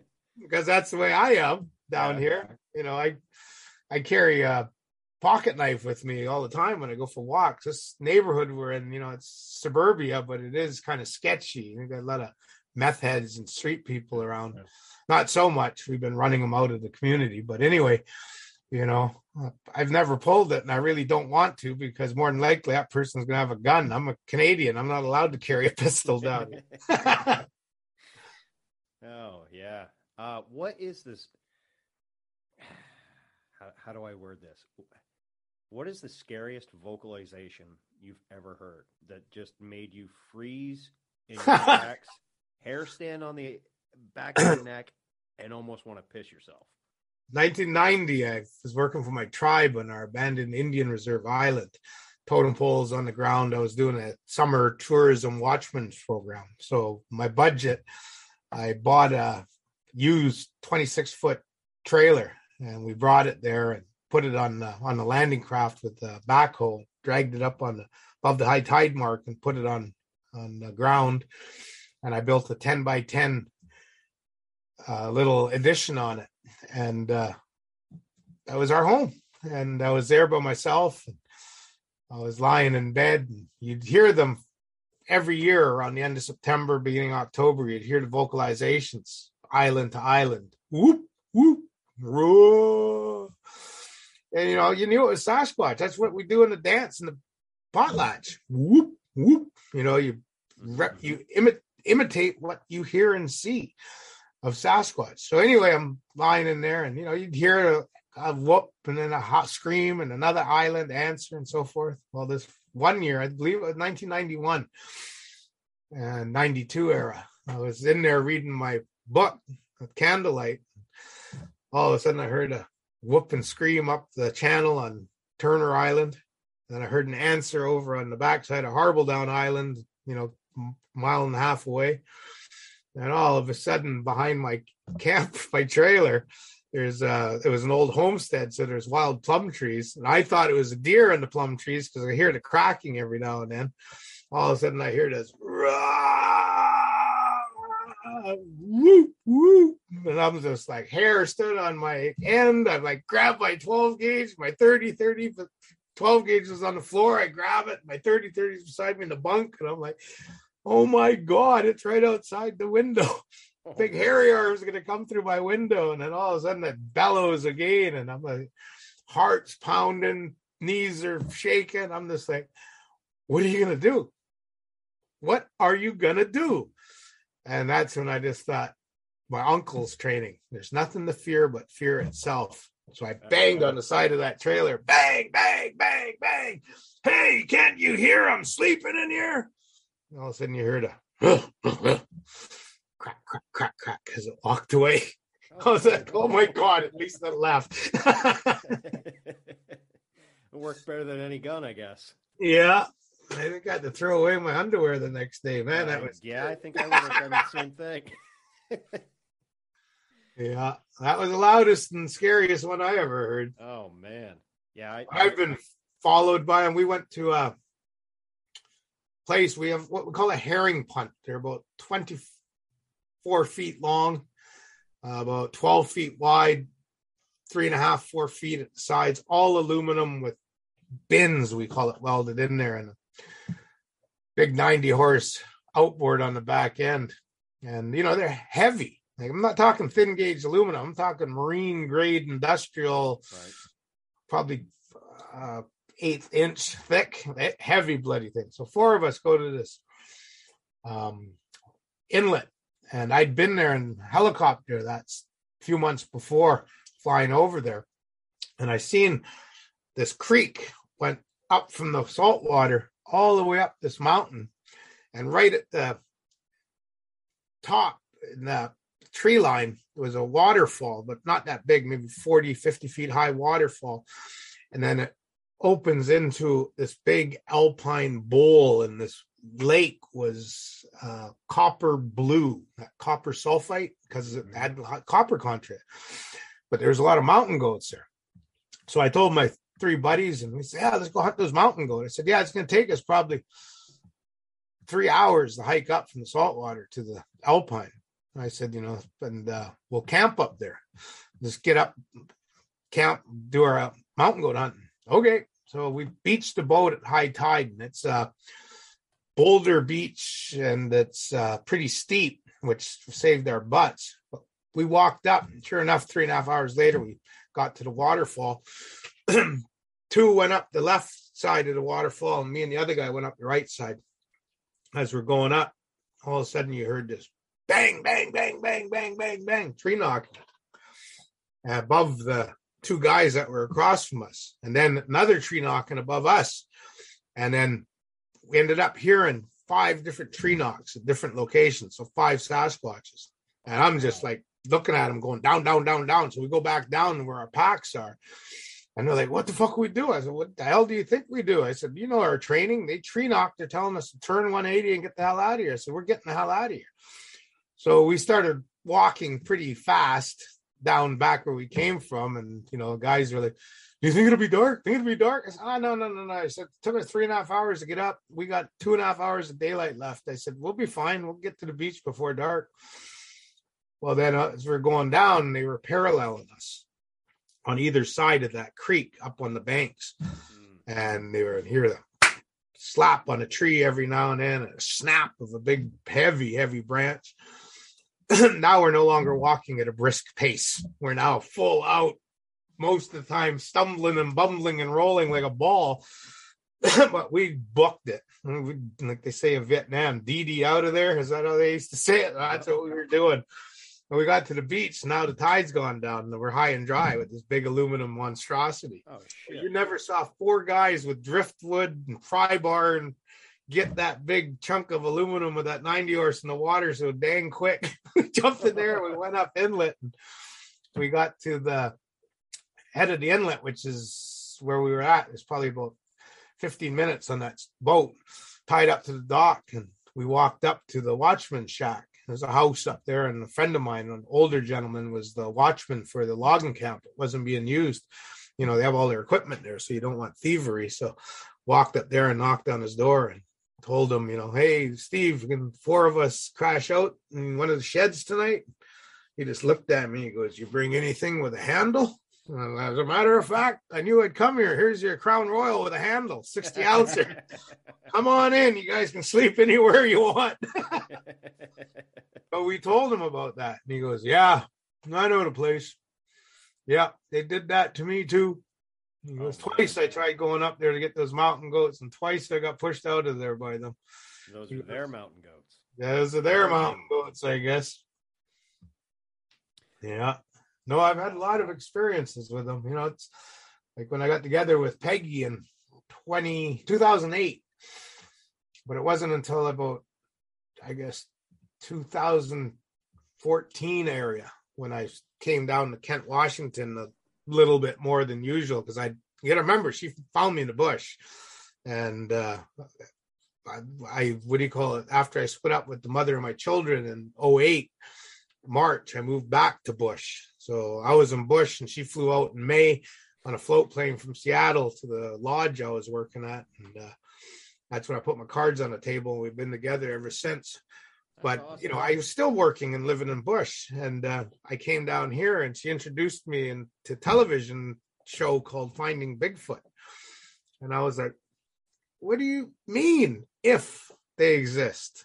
What do you mean maybe there could be Sasquatches out there? I said, there are bloody Sasquatches out there. You spend enough time in the bush, you're going to see a white animal, be it a white raccoon, a white bear, a white raven, a white whale even. I said, see it all over the internet. I said, you spend enough time in bush, you're going to see, smell, or hear Sasquatches. And she looked at me. I remember Peggy had a job with a pretty big company here in the Pacific Northwest, and, you know, well educated, and, you know, city person. And here's her new Indian man for life saying he believes Bigfoot. And she's like, oh my God, I can't believe he believes in Bigfoot. What do I do? Do I, you know, not accept this and it becomes an issue with our relationship? Or do I do like he says, walk a day in a man's moccasins to understand him? Maybe I should understand a little more.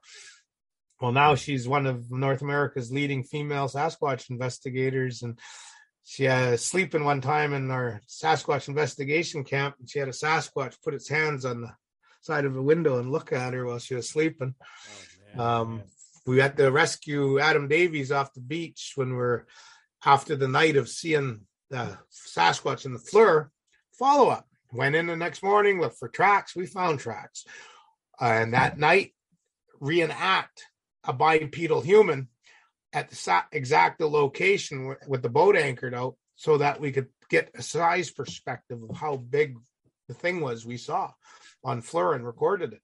So we dropped them off at night, and I pulled offshore, shut the motor off, and not 3 minutes later, he's on the phone. Tom, pick me up, pick me up, pick me up. Went in with the Zodiac, and he's scrambling to get in the boat, and I'm flashing with the spotlight, and there's a perfect tree peak. Sasquatch, boom, they're gone. Got him in a boat, and he's like, holy shit, that thing was like 10 feet away from me without my flashlight on, and it growled at me. Oh, man. So, you know, that was a pretty sketchy one, that one. So, yeah. I don't even have words for that. If I was in Adam's shoes, I would have shit myself. Adam did. I would have shit myself. I would have too if it was me on the beach. Well, one time in 2012, I was building cabins on my Indian reservation island for tourism. So 5 cabins that look like, I have 5 cabins that look like cedar big houses, but they're 8 by 10 foot little glorified garden sheds, uninsulated. Right. But they're comfortable to sleep in. Well, my native tribe contracted me to do the same thing, but bigger cabins, timber framed construction, professional carpenter. So 2012, we were on the island clearing the brush and getting it all ready for the cabins, building the what you call biscuits, the platforms where the floor stringers would sit on for the cabins to be built.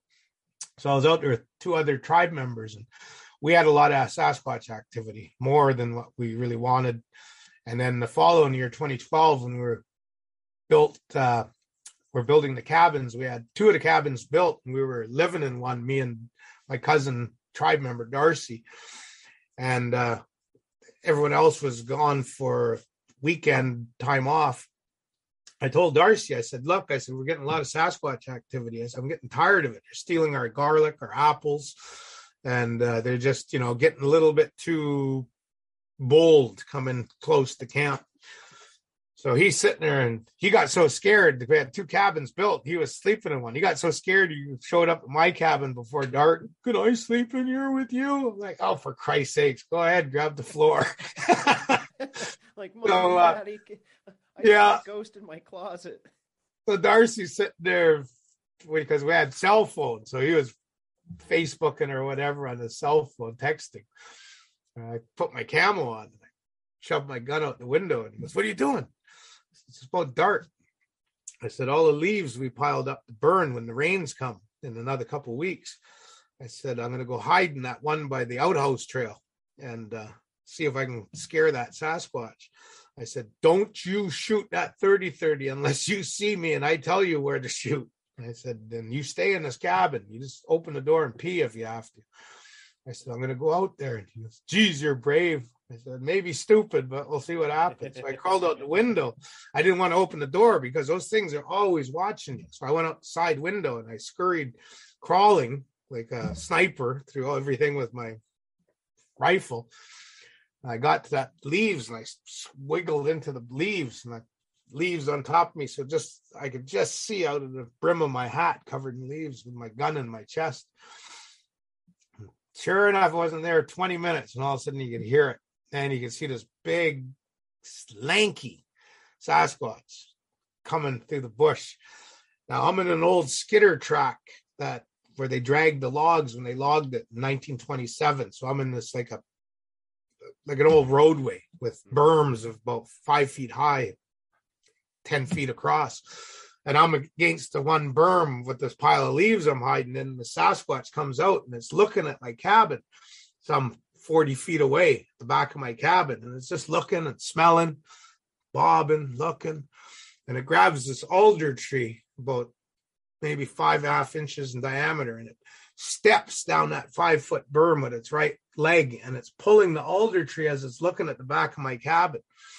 And then all of a sudden I come popping out of the leaves, not 8 feet away from him. Hey, what are you doing, Sasquatch? And that Sasquatch just looked at me and rah!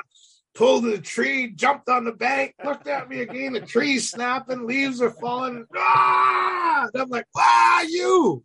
And the thing turned and sounded like a D8 freight train running through the bush, snapping and cracking and roaring. And I'm laughing away and I jump out of the leaves. And I run back to the cabin. I get in there, Darcy with a 30-30. You quit picking on the Sasquatches.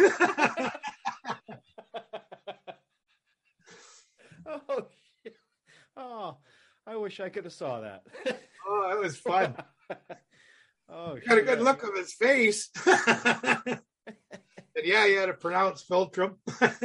He had really white teeth, and it was a juvenile one. Okay. So when Darcy, after he settled down and my heart quit pounding, he's like, well, what's it doing? And I said, well, remember a couple nights ago when I was standing we had the base of a porch, so a big 8 by 16 beam, and I'm standing on the edge of it because the lip of the roof is above me of this cabin, and I'm trying to stay out of the rain while I'm having a cigarette. You know, it's tourism development. You can't have the cabin smelling like cigarette smoke eventually. So anyway, smoking away, and all of a sudden the stick comes sideways. The wind's blowing in my face, but the stick goes against the wind, and I'm like, that's odd. You know, right. Stick should be falling with the wind, not against it, and horizontal. So I put my cigarette, flicked it, and I skittered down the edge of the cabin, and I jumped and I turned 180 and and there's that same Sasquatch. Just looks at me and it just turns and bolts and runs.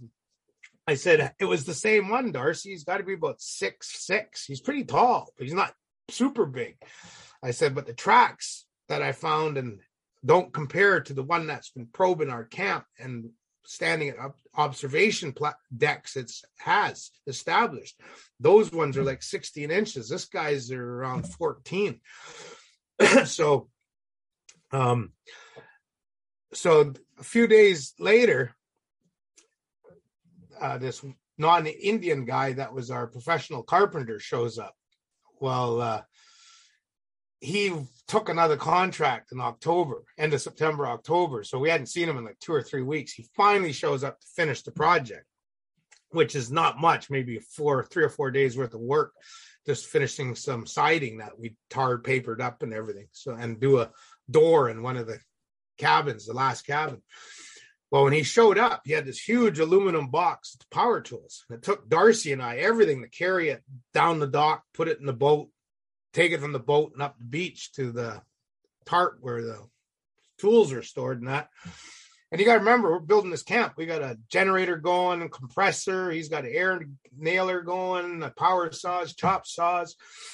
So anyway, he's finishing the project. And I'm telling him, I'm like, when you go smoke your doobies, don't be going too past that outhouse too far. And you let us know if you're going to go anywhere. I said, we got a lot of Sasquatch activity. I didn't know such thing as freaking Sasquatch. Like, whatever. And then he's like, oh, you guys are old chicken shit walking around with guns all day long. I'm like, whatever. You're here to do a job, do your job. I'm here to do a job as well. And that's protect your white ass while you're freaking doing carpentry. I said, that's what I'm doing. You don't like it? Whatever. So anyway, he's working away and siding the cabin. I'm beside him doing some other work in a different cabin. And you just hear this crack. I go over to where he is and I squat down and look through the bush, and you can see this hairy 2 legs, big track come up, big foot come up. I'm like, Steph, look, there it is. And bullshit, it's a bear. That's no goddamn bear. Take a look. And Darcy come over and I'm like, where's your gun? He goes, I left it over in my cabin. I go, you carry that gun around. I said, we just had a big bloody Sasquatch here. Steph's, there's no such thing. So we're working away, and about an hour later, I go over to where Steph is, and I just take a look up on the hill. Now, the alder leaves have been falling for quite some time, so you can see up the hill through the timber. And I look up, and there's this big cedar stump from the logging of 1927, like I'm talking giant cedar stump that I've looked at quite a bit. I've even been up to it. I'm like, doesn't seem right. So I'm like, Darcy, get me the spotting scope. And it's a Bushnell 3x9 in a box. So as I'm looking, all of a sudden I notice that's a face. So I'm not taking my eyes off that stump now. Darcy comes and I said, give me that scope. And he hands it to me. I said, take it out of the box, you fool. So he takes it out of the box. I say, crank it right to 9. He cranks it, and I put up that Bushnell scope, cranked right up, and I look, and there's a Sasquatch covered partially in leaves, just leaning against that cedar stump, looking at us. And I got that spotting scope, and I'm looking at his face. All of a sudden, he just goes, grimaces like that. Stands up, all the leaves are falling, and he just turns, walking like, don't you fuck with me. And I'm like, I think Mr. Sasquatch is pissed that I put the jig on his son. I started laughing. Oh, it was funny. He was covered in leaves like you did. Yeah, he did the same trick I did. But yeah. Back at me. So, and that was Daddy, though. This is a big, talking shoulders like that, Sasquatch. All of a sudden, my carpenter goes, this is like working in goddamn Iraq, for Christ's sakes. They don't pay me enough for this shit. And he starts grabbing stuff. And next thing you know, he starts loading up the speedboat. And all of a sudden, Darcy goes, oh, he must be really scared. Took you and I to carry that toolbox. He's doing it all by himself. He's got that big. Oh, God, that was it. Our carpenter had to bring him back to Vancouver Island, half an hour away by speedboat. And I haven't seen him since. Well, I thought they're not real. They don't exist. Yeah. They don't exist. Found out real quick. Yeah. I had to finish doing his job, but we got her done. Yeah. No, I've had a couple run away on me now. Even my kayak guide at my camp back in 2006. We went in there at the end of August, and tides fluctuate for the people who don't know tides. It could be a 1 foot difference. It could be a 18-foot difference. So anyway, the tide was going to be a 16.7. I always remember that tide. It was going to by just before dark. It was going to be 16.7.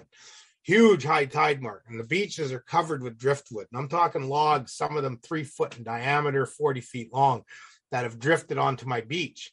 So my plan was to go there that afternoon and cut up the logs. And then when the 16.7 high tide comes, me and my workers would push these logs into the water and use the speedboats tender boats we had to tow them out further so they drift away, and I would have a gravel sand beach again. So when I had my kayak trip coming for 2 weeks in a row, I'd have a nice beach.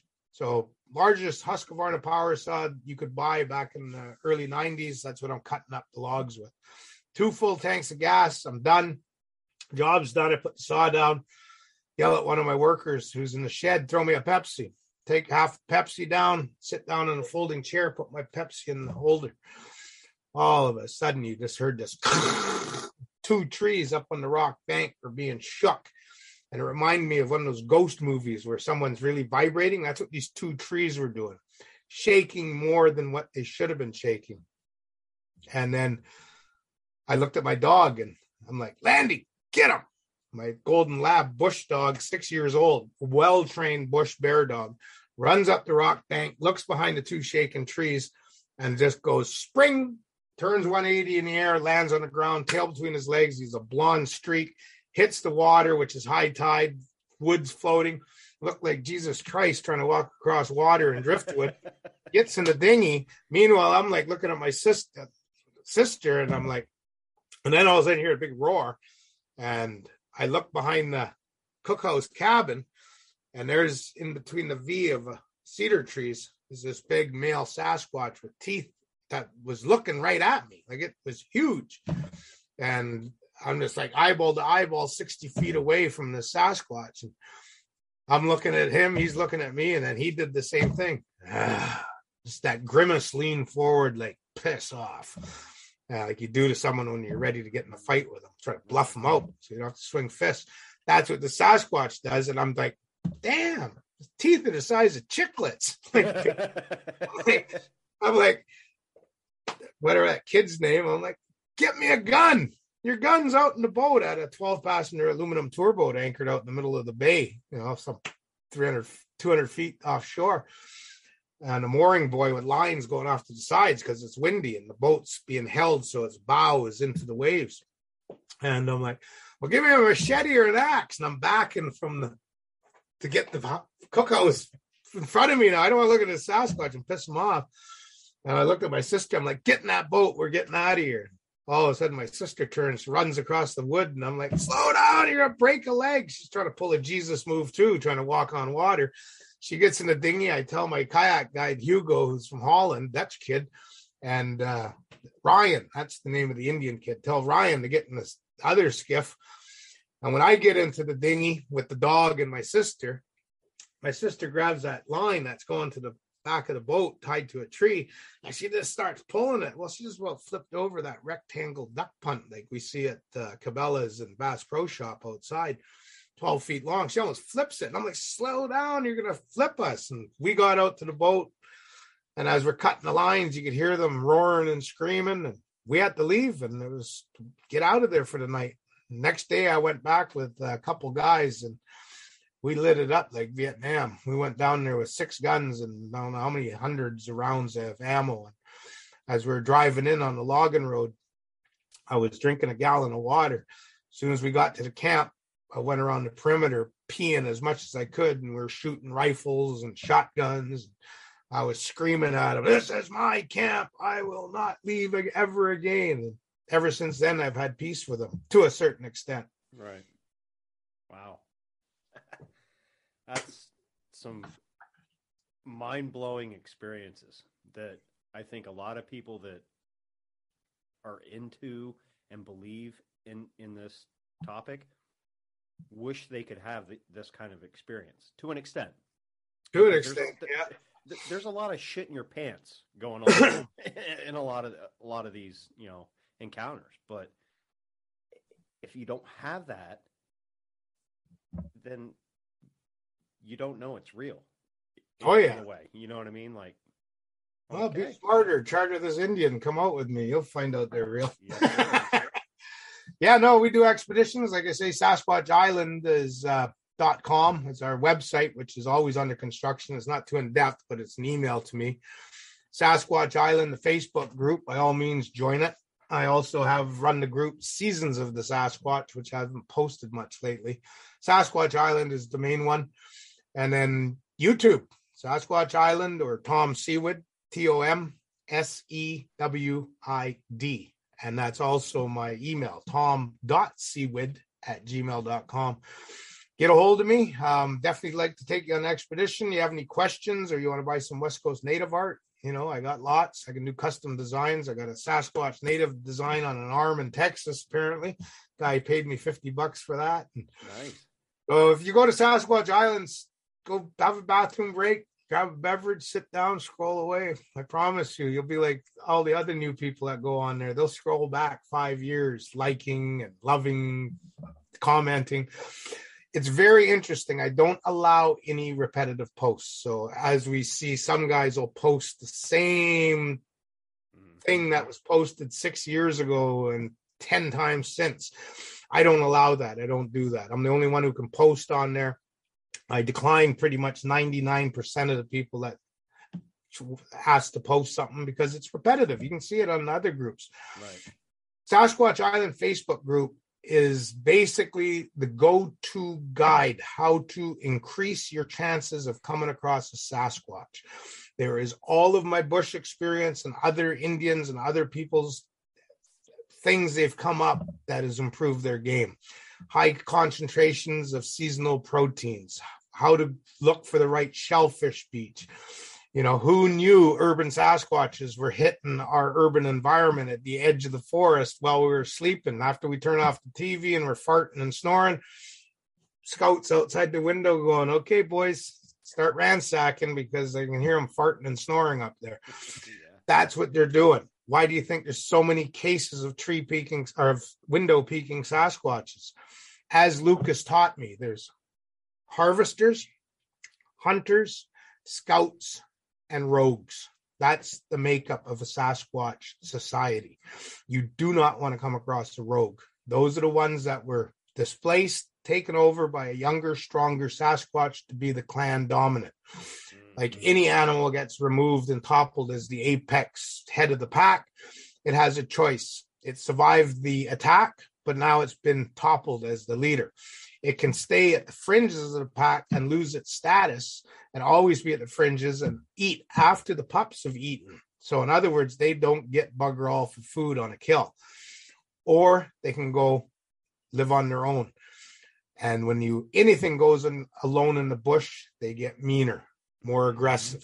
I know. I do that if I spend over 2 weeks in the bush. I come back and my mom's slapping me going, you quit using the F word in my house. Don't you be giving me no attitude. I'll be slapping you upside the head even though you're 55. So bush is bush. Yeah. So the rogues are the ones that Pallades is dealing with his missing 411. Yes, there's thousands of people missing. Vancouver Island has 3 people that we suspect were taken by Sasquatches. One for sure, she was killed by a Sasquatch, decapitated, left arm removed, body pummeled, no clothing removed. Her brother was told to keep it off the media, yada, yada, yada. It was covered up, but they still lost a family member from a Sasquatch, and that was not some 5 years ago. We have a 16-year-old kid in Vancouver Island. He's been missing for almost 4 years, and they suspect Sasquatch as well. And the list goes on. Northern British Columbia, numerous people. And then, of course, everything you hear on Missing 411. Heed their warnings. Give them respect. Show them respect. They tree knock. Don't tree knock. You turn and get out of there. Otherwise, you might be the new entry in the newest Missing 411 book or television show. Absolutely. So Sasquatch Island is there. It's all honesty, and I should print it out and make it into a book and go on the book circuit, but I'm so busy doing other things. You'll definitely like the art. Get a hold of me. Best thing is get a hold of me by messenger. And then that way I can put 30 or 40 of my pictures of my art on there. So if you're interested in my native art, I can Facebook Messenger 40 pictures within 5 minutes, and you get a good perspective of what I create. Oh, and all of it's beautiful. I've always enjoyed looking at your. Thanks a lot. And whoever's out there and you want me to come to your conferences, get a hold of your local facilitator for the conference, and I'll be happy to come out. We do a stage performance where I talk in native attire. My wife comes out in the Dzoonakwa, the Sasquatch mask and regalia, the outfit. And she also does the Bukwas, which is the little people, the stick people, which is another podcast that we're probably going to have to do on that subject. Absolutely. So, but Sasquatch Island, everything's there. All right. Well, thank you for joining us on My Third Eye, and we're gonna team up a lot, I think, because the first episode I did with Jamie and Jenny King blew up for a first time podcaster. People loved it, and even people that didn't even really kind of believe, they were just like, that's some good information. I mean, it's firsthand experience, and like I told you from the beginning, I love the First Nations and Native American and Indigenous people. I don't want to call it mythology, but all their history that has been passed down of creatures, of way of living. You know, it's so informative and so helpful that if we just revert back to that, we wouldn't need half of what we have. Yeah. You know what I mean? And I don't know, it's a beautiful thing. But I want to thank you again for being on, and email me anything that you want me to add in the show notes. And having said that, we'll call it a wraps. Thank you for joining another episode of My Third Eye. In my language, halakilisla. Go in peace. Yes.